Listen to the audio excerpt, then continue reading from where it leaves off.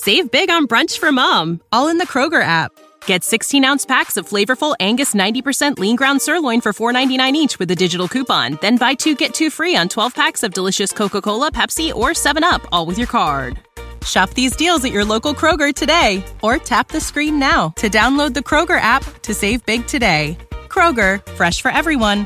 Prices and product availability subject to change. Restrictions apply. See site for details. This episode of Writing Excuses has been brought to you by our listeners, patrons, and friends. If you would like to learn how to support this podcast, visit www.patreon.com/writingexcuses. Season 18, Episode 24. This is Writing Excuses. Deep Dive, Dark One Forgotten by Dan Wells. 15 minutes long. Because you're in a hurry. And we're not that smart. I'm Mary Robinette. I'm Dong Wan. I'm Erin. I'm Dan. And I'm Howard. So today we are going to do our deep dive into a book that I wrote. We said by Dan Wells. This is co-written with Brandon Sanderson as well. But he's not here to get his feet held to the fire. So the way this is going to work, we're going to spend, our 20 or 30 minutes today talking all about this in detail, how it was written and why and everything. And then we're going to spend the next 7 episodes kind of using that as a guide to talk about a lot of different principles that I find really important or interesting that this story helps to illustrate. So we've warned you a couple of times in the past. You need to go and listen to Dark One Forgotten. And so we hope you've done that. If you haven't and you're sticking with us anyway, spoiler warning, this is a 6-hour audiobook that is kind of disguised as if you were listening to some girl's college dorm amateur podcast where she is doing a true crime thing. So that's Dark One Forgotten. I love it dearly. I open it to the rest of you. What do you want to say or ask about this story? So first of all, I am enjoying the heck out of it. Thank you. One of the things that I particularly enjoy is the fact that it is an audio drama, that there are characters who are playing off of each other. So that's a lot of fun. I love that you're like that the format is part of the story.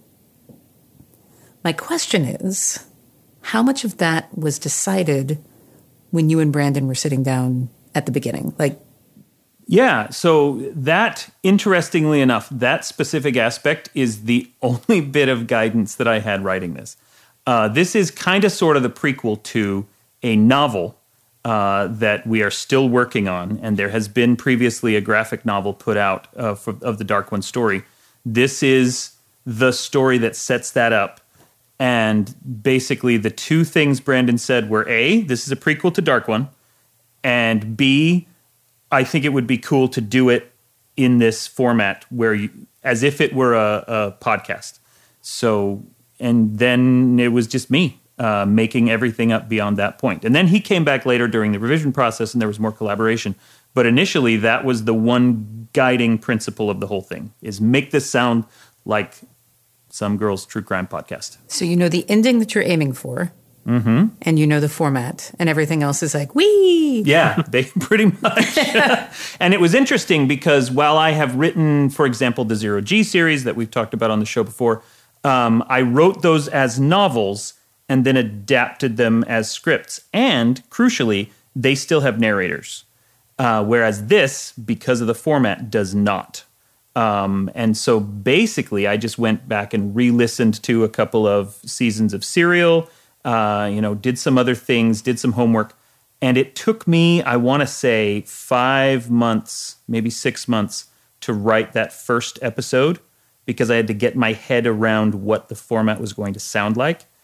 And then the second episode took me about a week because once I knew what I was doing, it all made much more sense.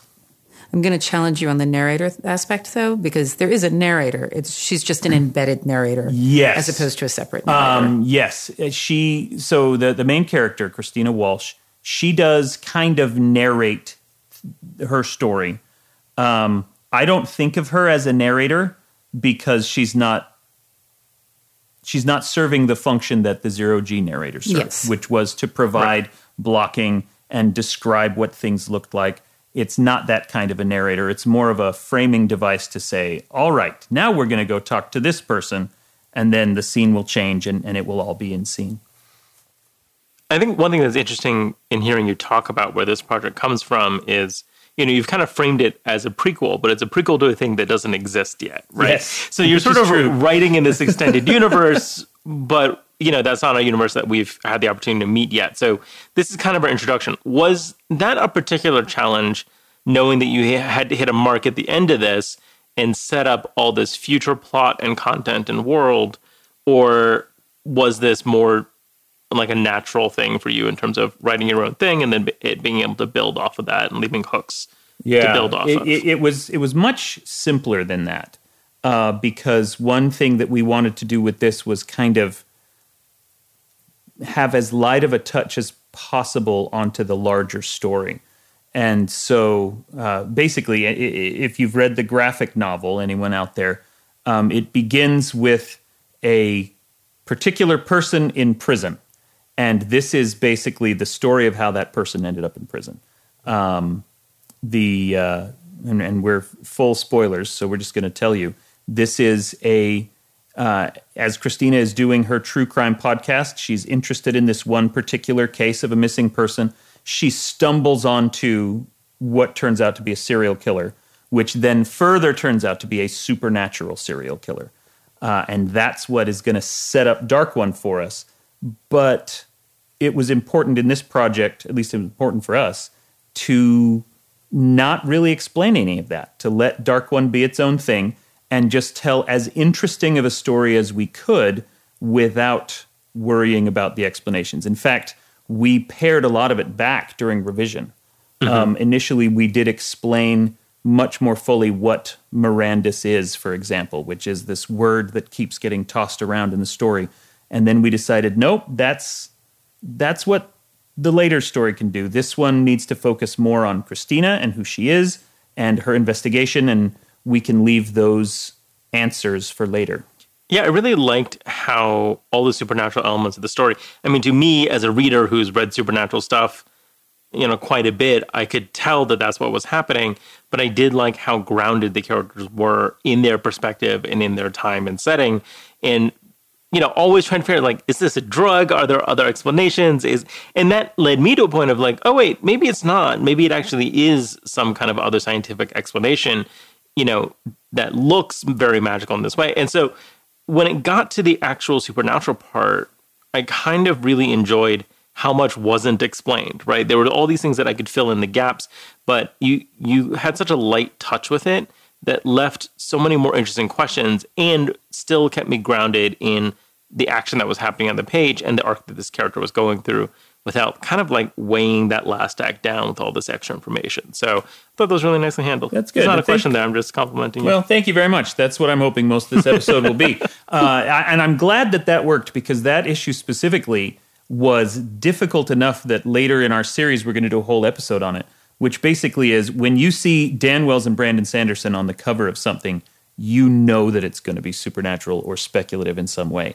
And so putting a really slow burn on that where the characters don't know that they're in a supernatural story until episode 3 or 4 or 5 when it really becomes obvious was difficult to get that balance right. How could we do that without making the reader feel frustrated, oh, these idiots are clearly in a story with magic. Why won't they just admit it? A question that I had is that you talked about this wanting to get this feeling of the kind of crime podcast out of the dorm room. As we start introducing characters in, they interview this person, they interview that person, how much of that was driven by the story you were trying to tell? And how much of that was driven by trying to be really fidelity to the format that you were trying to replicate? It's a mix of both. And one thing that you'll notice as you listen to it is the first episode is much more in the style of Serial, right? It is, here's my investigation, here's me interviewing this specific person, and then we keep cutting back to that framing story of she's in her dorm room recording this. And then once we got to episode 2, they leave the dorm room, they go out into the world, and it becomes a much more overt adventure. And then by the time we get to episode 5, the gloves are off completely. And she's just kind of recording her life as desperate things happen to her. It feels like you go from Serial into the Blair Witch Project at some point. Yeah. It becomes a found footage and found audio kind of thing, especially once nobody can remember her anymore and this is her only lifeline to the world. It really does have that thing of like, oh yeah, they went into the woods and nobody knows what happened to them, right? Yeah. It's like, I don't know where this is ending. There's a nice verisimilitude to that. When we watch the early Marvel movies and someone has a superpower, people very quickly twig to the fact that, oh, this is a superpower. Mm-hmm. When you look at when you listen to this, it takes a long time for anybody to accept that there is not a rational scientific explanation for what's going on, which is how the real world, I feel, would work. It'd take me, I love magical science fiction, whatever. It'd take me a really, really long time to believe that, for instance, Florida man gnawing on somebody under an overpass is an actual zombie and not just a one-off bad drug reaction. Mm-hmm. It'd take me a long time to come around to that. And I liked the way these characters were the same way. Well, and the way you kept hanging a lantern on it with the Sherlock Holmes thing, with the Occam's razor thing of like, here's the simplest answer. And it's like, I, as the audience, I'm like, no, there's a simpler answer. There's magic. And then I'm like, that's not a simpler answer. It's fundamentally insane. The whole impossible aspect of it. But one of the things that I really liked that you did on the Into the Woods thing is setting up the in-story mechanic of, as a protection for ourselves, we are setting these up to immediately upload if we are if there are problems, which I think does two things. One, it forecasts it's going to get bad, and two, it does give you that transition to the immediacy of the found footage as you go, which I just very clever. Well done. Thank you very much. If one of the very few regrets that I have about this is I wish that the sound design had followed more of my script. There are absolutely cases where you can tell, oh, they're outside now, or, oh, they're in a coffee shop right now.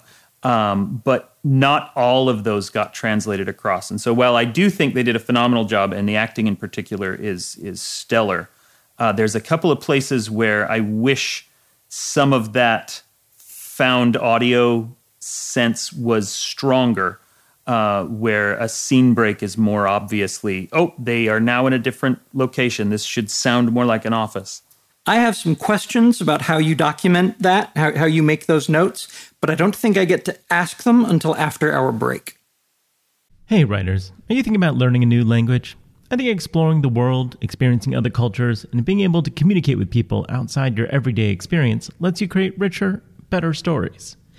A great way to do that is with Rosetta Stone, a trusted expert for over 30 years with millions of users in 25 languages offered. They use an immersive technique which leads to fast language acquisition. It's an intuitive process that helps you really learn to speak, listen, and most of all, think in the language you're trying to learn. They also feature true accent speech recognition technology that gives you feedback on your pronunciation. It's like having a voice coach in your home. Learn at home or on the go with a desktop and mobile app that let you download and access lessons even when you're offline. And it's an amazing value. A lifetime membership gives you access to all 25 languages, including Spanish, French, Italian, German, Japanese, and, of course, Korean. Don't put off learning that language. There's no better time than right now to get started. For a very limited time, Writing Excuses listeners can get Rosetta Stone's lifetime membership for 50% off. Visit rosettastone.com/today. That's 50% off unlimited access to 25 language courses for the rest of your life. Redeem your 50% off at rosettastone.com/today. Save big on brunch for mom, all in the Kroger app.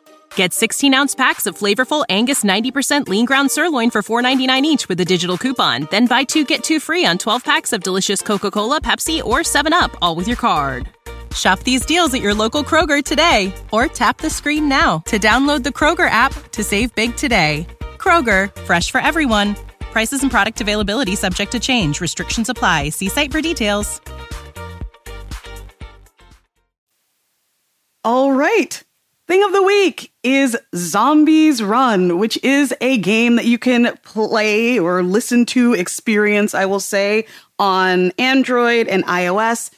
It is a thing where you are somebody living in the zombie apocalypse, and you are being forced to run from place to place while conversations are happening in your ear and people are asking you to fetch things and do things. And what it is sort of outside of the world of playing it is this brilliant way to kind of make fitness and gaming and audio work together in a really fun way. I've written some of the script for this in later seasons, and you're just running from place to place as really intricate stories happen around you, and it helps you to think, wow, running is fun and not, ugh, my knees. I'm going to tag team in on this because I love Zombies Run so much. It's the only thing that has ever gotten me to run. And when I developed tendonitis in my hips, I was mad because I'm like, but I need the rest of the seasons. And so I've been thinking about doing zombies house cleaning. I will say one random thing about this, which was when we were in sort of peak COVID period, we actually had a zombie invasion come into the town so that nobody could leave. And people started doing zombie-like housework and like, how could you work out in your house to try to adapt the format to what was going on. So we are here for you and for all of you. So listen and enjoy. Audio cues, Dan, audio cues. How do you notate those in your manuscript? How do you keep track of that? Because, I mean, I have a hard time as a cartoonist who writes prose sometimes. I have a hard time remembering to describe the room because I know, I come from, I'm just going to draw pictures for this. How do you notate it? How do you keep track of it? How does it go in your... It's weird. This is why it took me 5 or 6 months to write that first episode. First of all, while I have written scripts for TV and for some other things, I really was kind of making this up as I went. And so the first thing to tell people is don't necessarily expect the way I do this to be the ways everyone does this. And in particular, I did not use, for example, Final Draft to write this audio script, which is kind of the standard software if you were writing for Hollywood, but is not something that audiobook people necessarily know what to do with. And so I did it all in Word. And what I did is really tried to get myself into the mindset of that kind of found audio idea, that everything we hear is something Christina recorded on her phone. And then in lieu of narrative descriptions of what a room looked like, I would start each scene with a little bracketed, paragraph, maybe just a couple sentences saying, okay, they're in a coffee shop now. The audio needs to change. We need to hear in the background, people murmuring or plates clinking, maybe somebody occasionally shouting, order up, something like that, so that it sounds like they're in a diner or a cafe. When the phone gets dropped or manipulated because they pick it up, I would mark that. If somebody is shouting at them from farther away, I would say, distantly we hear, and then the dialogue. So just kind of, that was my way of doing those audio cues in brackets, to just let the audio engineer that assembles all of this know this needs to sound like it's coming over a phone. This needs to sound like it's being shouted across a park. This needs to sound like it's, being recorded in a closet. So I mostly, work on prose fiction on books. And the thing about writing a book is you can do whatever you want in it, and it doesn't increase the marginal cost of the next page, right? Mm-hmm. Every page costs the same no matter what's on it. Now, one of the things we run into in terms of, getting a story adapted for TV or film is how expensive is it going to be to film this? So was that a thing that was kind of in your mind as you're doing this, knowing you were going to have this full cast audio?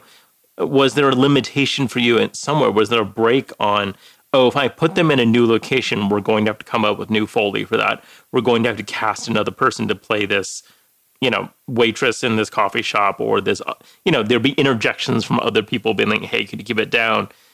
Did you feel like it's like, oh, I can't do that too many times because that increases the cost by this much? Or was it more freeform, solve it in once it's in production? Yeah, for me, some of that TV writer training came out. There were absolutely cases where I'm like, this would be a very natural spot for a waitress to come and ask a question, but then we'd have to hire a waitress, so I'm not going to do that. I wasn't concerned very much with Foley or with sound design. What I did find myself doing was making sure the conversations themselves were long and interesting, so that in a given hour-long episode, I call them 6 episodes. It's a 6-hour book that's kind of split into parts. Mm-hmm. Initially, we thought we might be releasing them 1 episode at a time. But so in a given hour, there will only be maybe 5 or 6 scenes. And, they take a long time, and we get to really dig into it and have a long conversation. This served a couple of different purposes. It kept the costs down. It meant we only had to hire 5 extras for that episode to do the interviews instead of like 20. It also meant that we could really dig into some of these questions. One of my very favorite conversations in the entire series is in episode 2, where they go to a cult expert. They're thinking that it might be somehow involved with a cult that is trying to cover this up. And first of all, the actor they got for that was so great, and his mannerisms and the way he speaks. Some of that was written in, and a lot of it was just the actor, really bringing his all to it. But that's like a 15-minute scene. It's huge. Mm-hmm. And because it was so long, that gave them the chance to just really probe every corner of this question. Is it a cult? Maybe because of this. Probably not because of this. Let me explain all of these other things, which for me is fascinating, to just let interesting people talk to each other. Yeah. That was one of the most Dan Wellesian scenes, because I'm like, oh, here we are. Dan is just going to bring out everything that he knows about death cults and cults. Yeah. Like, here's I'm like, you part. didn't have to look up any of these, did you? Here's the part where the expert just sits and talks about what they're an expert in. So I'm actually curious about a process thing. When you were doing these, when they were recording them, was the cast recording together, or were they recording separate? And much of them were done separately. There were cases where they would bring definitely Christina and Sophie in to try to record together as much as possible, the 2 leads. And then on occasion, I think the cult expert and maybe the drug scientist and maybe 1 or 2 others, they brought them in and had all 3 people in the room at the same time to try to get as much of a conversational feel to it. I mentioned those 2 instances in particular because I know there's a lot of talking over each other. Mm-hmm. There's a lot of interrupting each other. Something like, for example, in episode, I want to say 4, there's a conversation with a pharmacist. And that one, I think they just recorded her separately because it didn't involve as much back and forth. And so it was easier for them to just do it by themselves. But yeah, I was really happy that for some of those scenes, they got everyone together and just let them play it out. Did you get to be there for those? I was invited to be there for those and was not able to fit it into my schedule. Do you know if they got to do ad-libbing? There are a couple of places where I know that some ad-libbing happened. In particular, like I said, that cult guy, he added a little bit to it. But overall, it is surprisingly faithful to the script that I wrote. Sophie did more ad-libbing than anybody else. That fits. And which fits her character. She's very much the kind of firebrand kind of character. I got to hear the unedited audio for several of these, and Sophie is the one who got bleeped all the time. I do not swear much, and I don't typically include a lot of swearing, a lot of English language swearing in my books. I put tons of Spanish swear words. this was an opportunity for me, knowing that it would be audio and that Christina is the kind of person who would bleep it out, to just give Sophie the worst mouth, and she swears a blue streak, and then it just bleeps out. And I got to hear the unedited, and she just went off. Because the script just said, what the bracket bleep, that kind of stuff. And Sophie just improvised all of that. It was a delight. I have a sort of a format question again. We've seen this explosion in fiction podcasts over the last several years, right? Whether it's like Homeland or whatever it is, there have been all these, serialized storytelling has come back in this big way with full cast production, often with like big stars. You guys recorded a 6-episode podcast and released it as an audiobook. What went into the decision to do it as a single audiobook as opposed to trying to do it as an actual podcast? I wish that I had a good answer for you. Okay. That was a decision that I was not privy to. We didn't really know exactly what format this was going to be in until it came out, really. There was, right towards the end of the process, there were some factors that made communication difficult between us and the people producing it. So I like the decision they landed on. I think it makes it easier. We don't have to worry about a tale of people who listened to 3 and then forgot to listen to the third one or the fourth one, and then it all falls apart. So I think that they probably made the right decision, although part of me does wish that we had released them 1 week at a time, just because that's how they were written, and I like the idea that you're following this story as she's recording it. Because she, kind of the conceit in the story is that she finishes recording everything, she edits it together and uploads it on the spot. And then most of the episodes begin with her saying, well, lots of comments on the thing from last week, which I thought would have been a fun little bit of interactivity. But and you get the variations of the intros that change a little bit over time and that element too. So yeah, it was really well done, where it felt very cohesive as a single audiobook, but the conceit of it was also a real delight in terms of hearing the individual episodes within the greater whole as well. Yeah. The question everyone wants to ask right now, the hot question on everyone's minds, is how much has 15 years of experience as a podcaster for writing excuses helped you write this book as well as you did? Yeah, that was exactly the question that was burning in my mind. The thing that everybody wanted to know. I don't know. I don't have an answer to that. Sorry. It just made me brilliant. That's what it did. There you go. Yeah, and I can promise to all listeners that it will make you brilliant as well. One thing I do want to talk about and make sure that we hit this point before we end is, like I said, this was a collaboration with Brandon Sanderson. He had the initial idea of, let's do this as a kind of fake podcast. And then I wrote the entire thing and sent it back to him. And he made one suggestion that, in hindsight, I can't imagine this story without it. And it's embarrassing to me that I did not think of this. One thing I made sure to include... Wait, you're not going to tell us? I am going to tell you. One thing I made sure to include in episode 4, because it deals with memory. What's really going on is that this serial killer is impossible to remember. And that effect kind of rubs off onto his victims, and people forget them as soon as he takes them. And that made it very difficult for a long time before anyone to even notice this was happening, let alone do anything about it.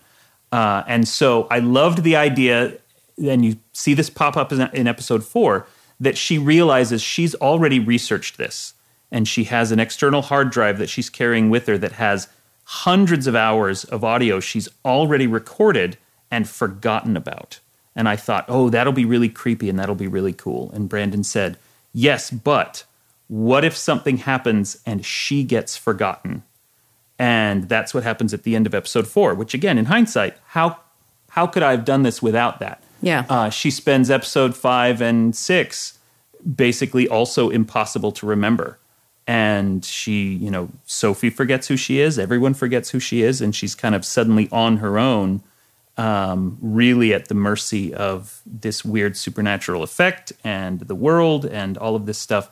It was a really vital part of that collaborative process to come up with that and then figure out how to make it work. From the listener standpoint, the discovery that she'd already been researching this gave me chills, and the plot twist, the disaster of suddenly being forgettable was that moment where, and as a writer, I'm always doing the, why did the meta not explain to me that this was coming? How did I not see this from the meta? And it was that moment where I was like, of course that's what has to happen. Mm-hmm. That's the only possible disaster that we could have that would fit the tone of this book. And so I see why you're so frustrated with yourself that Brandon had to think of it for you. Friggin' Brandon. No, it was really good. But in hindsight, it is inevitable that would have to happen. And that is the kind of third act twist. All is lost. Oh no, no one can remember me. I've lost my entire support structure. Everything we've built up thus far has fallen apart, which gave me the chance to really dig into the concept of memory. And this is something if you've read a lot of my other books, I go into this a lot. There's 3 books in a row in the John Cleaver series that are really dealing with this. And I love that idea of what is memory and how does it work and how do we interact with it. It's kind of a bit of a hobby horse of mine. So it was fun to see that from the inside. All right. We are going to be done with this episode. We are going to use this as a spine, as guideposts for the next 7. We'll be going to a lot of different topics. But right now, we are going to end with some homework. The homework assignment that I have for you is that I want you to think about something that you remember that no one else does. And then I want you to come up with a supernatural reason that happened. In the next episode of Writing Excuses, we learn how I started writing prose and how you can immerse readers in your world with clocks. Until then, you're out of excuses. Now go write. Writing Excuses has been brought to you by our listeners, patrons, and friends. For this episode, your hosts were Mary Robinette Kowal, Dongwon Song, Aaron Roberts, Dan Wells, and Howard Taylor. This episode was engineered by Marshall Carr Jr., mastered by Alex Jackson, and produced by Emma Reynolds. For more information, visit writingexcuses.com. Save big on brunch for mom, all in the Kroger app. Get 16-ounce packs of flavorful Angus 90% lean ground sirloin for $4.99 each with a digital coupon. Then buy 2, get 2 free on 12 packs of delicious Coca-Cola, Pepsi, or 7-Up, all with your card. Shop these deals at your local Kroger today, or tap the screen now to download the Kroger app to save big today. Kroger, fresh for everyone. Prices and product availability subject to change. Restrictions apply. See site for details.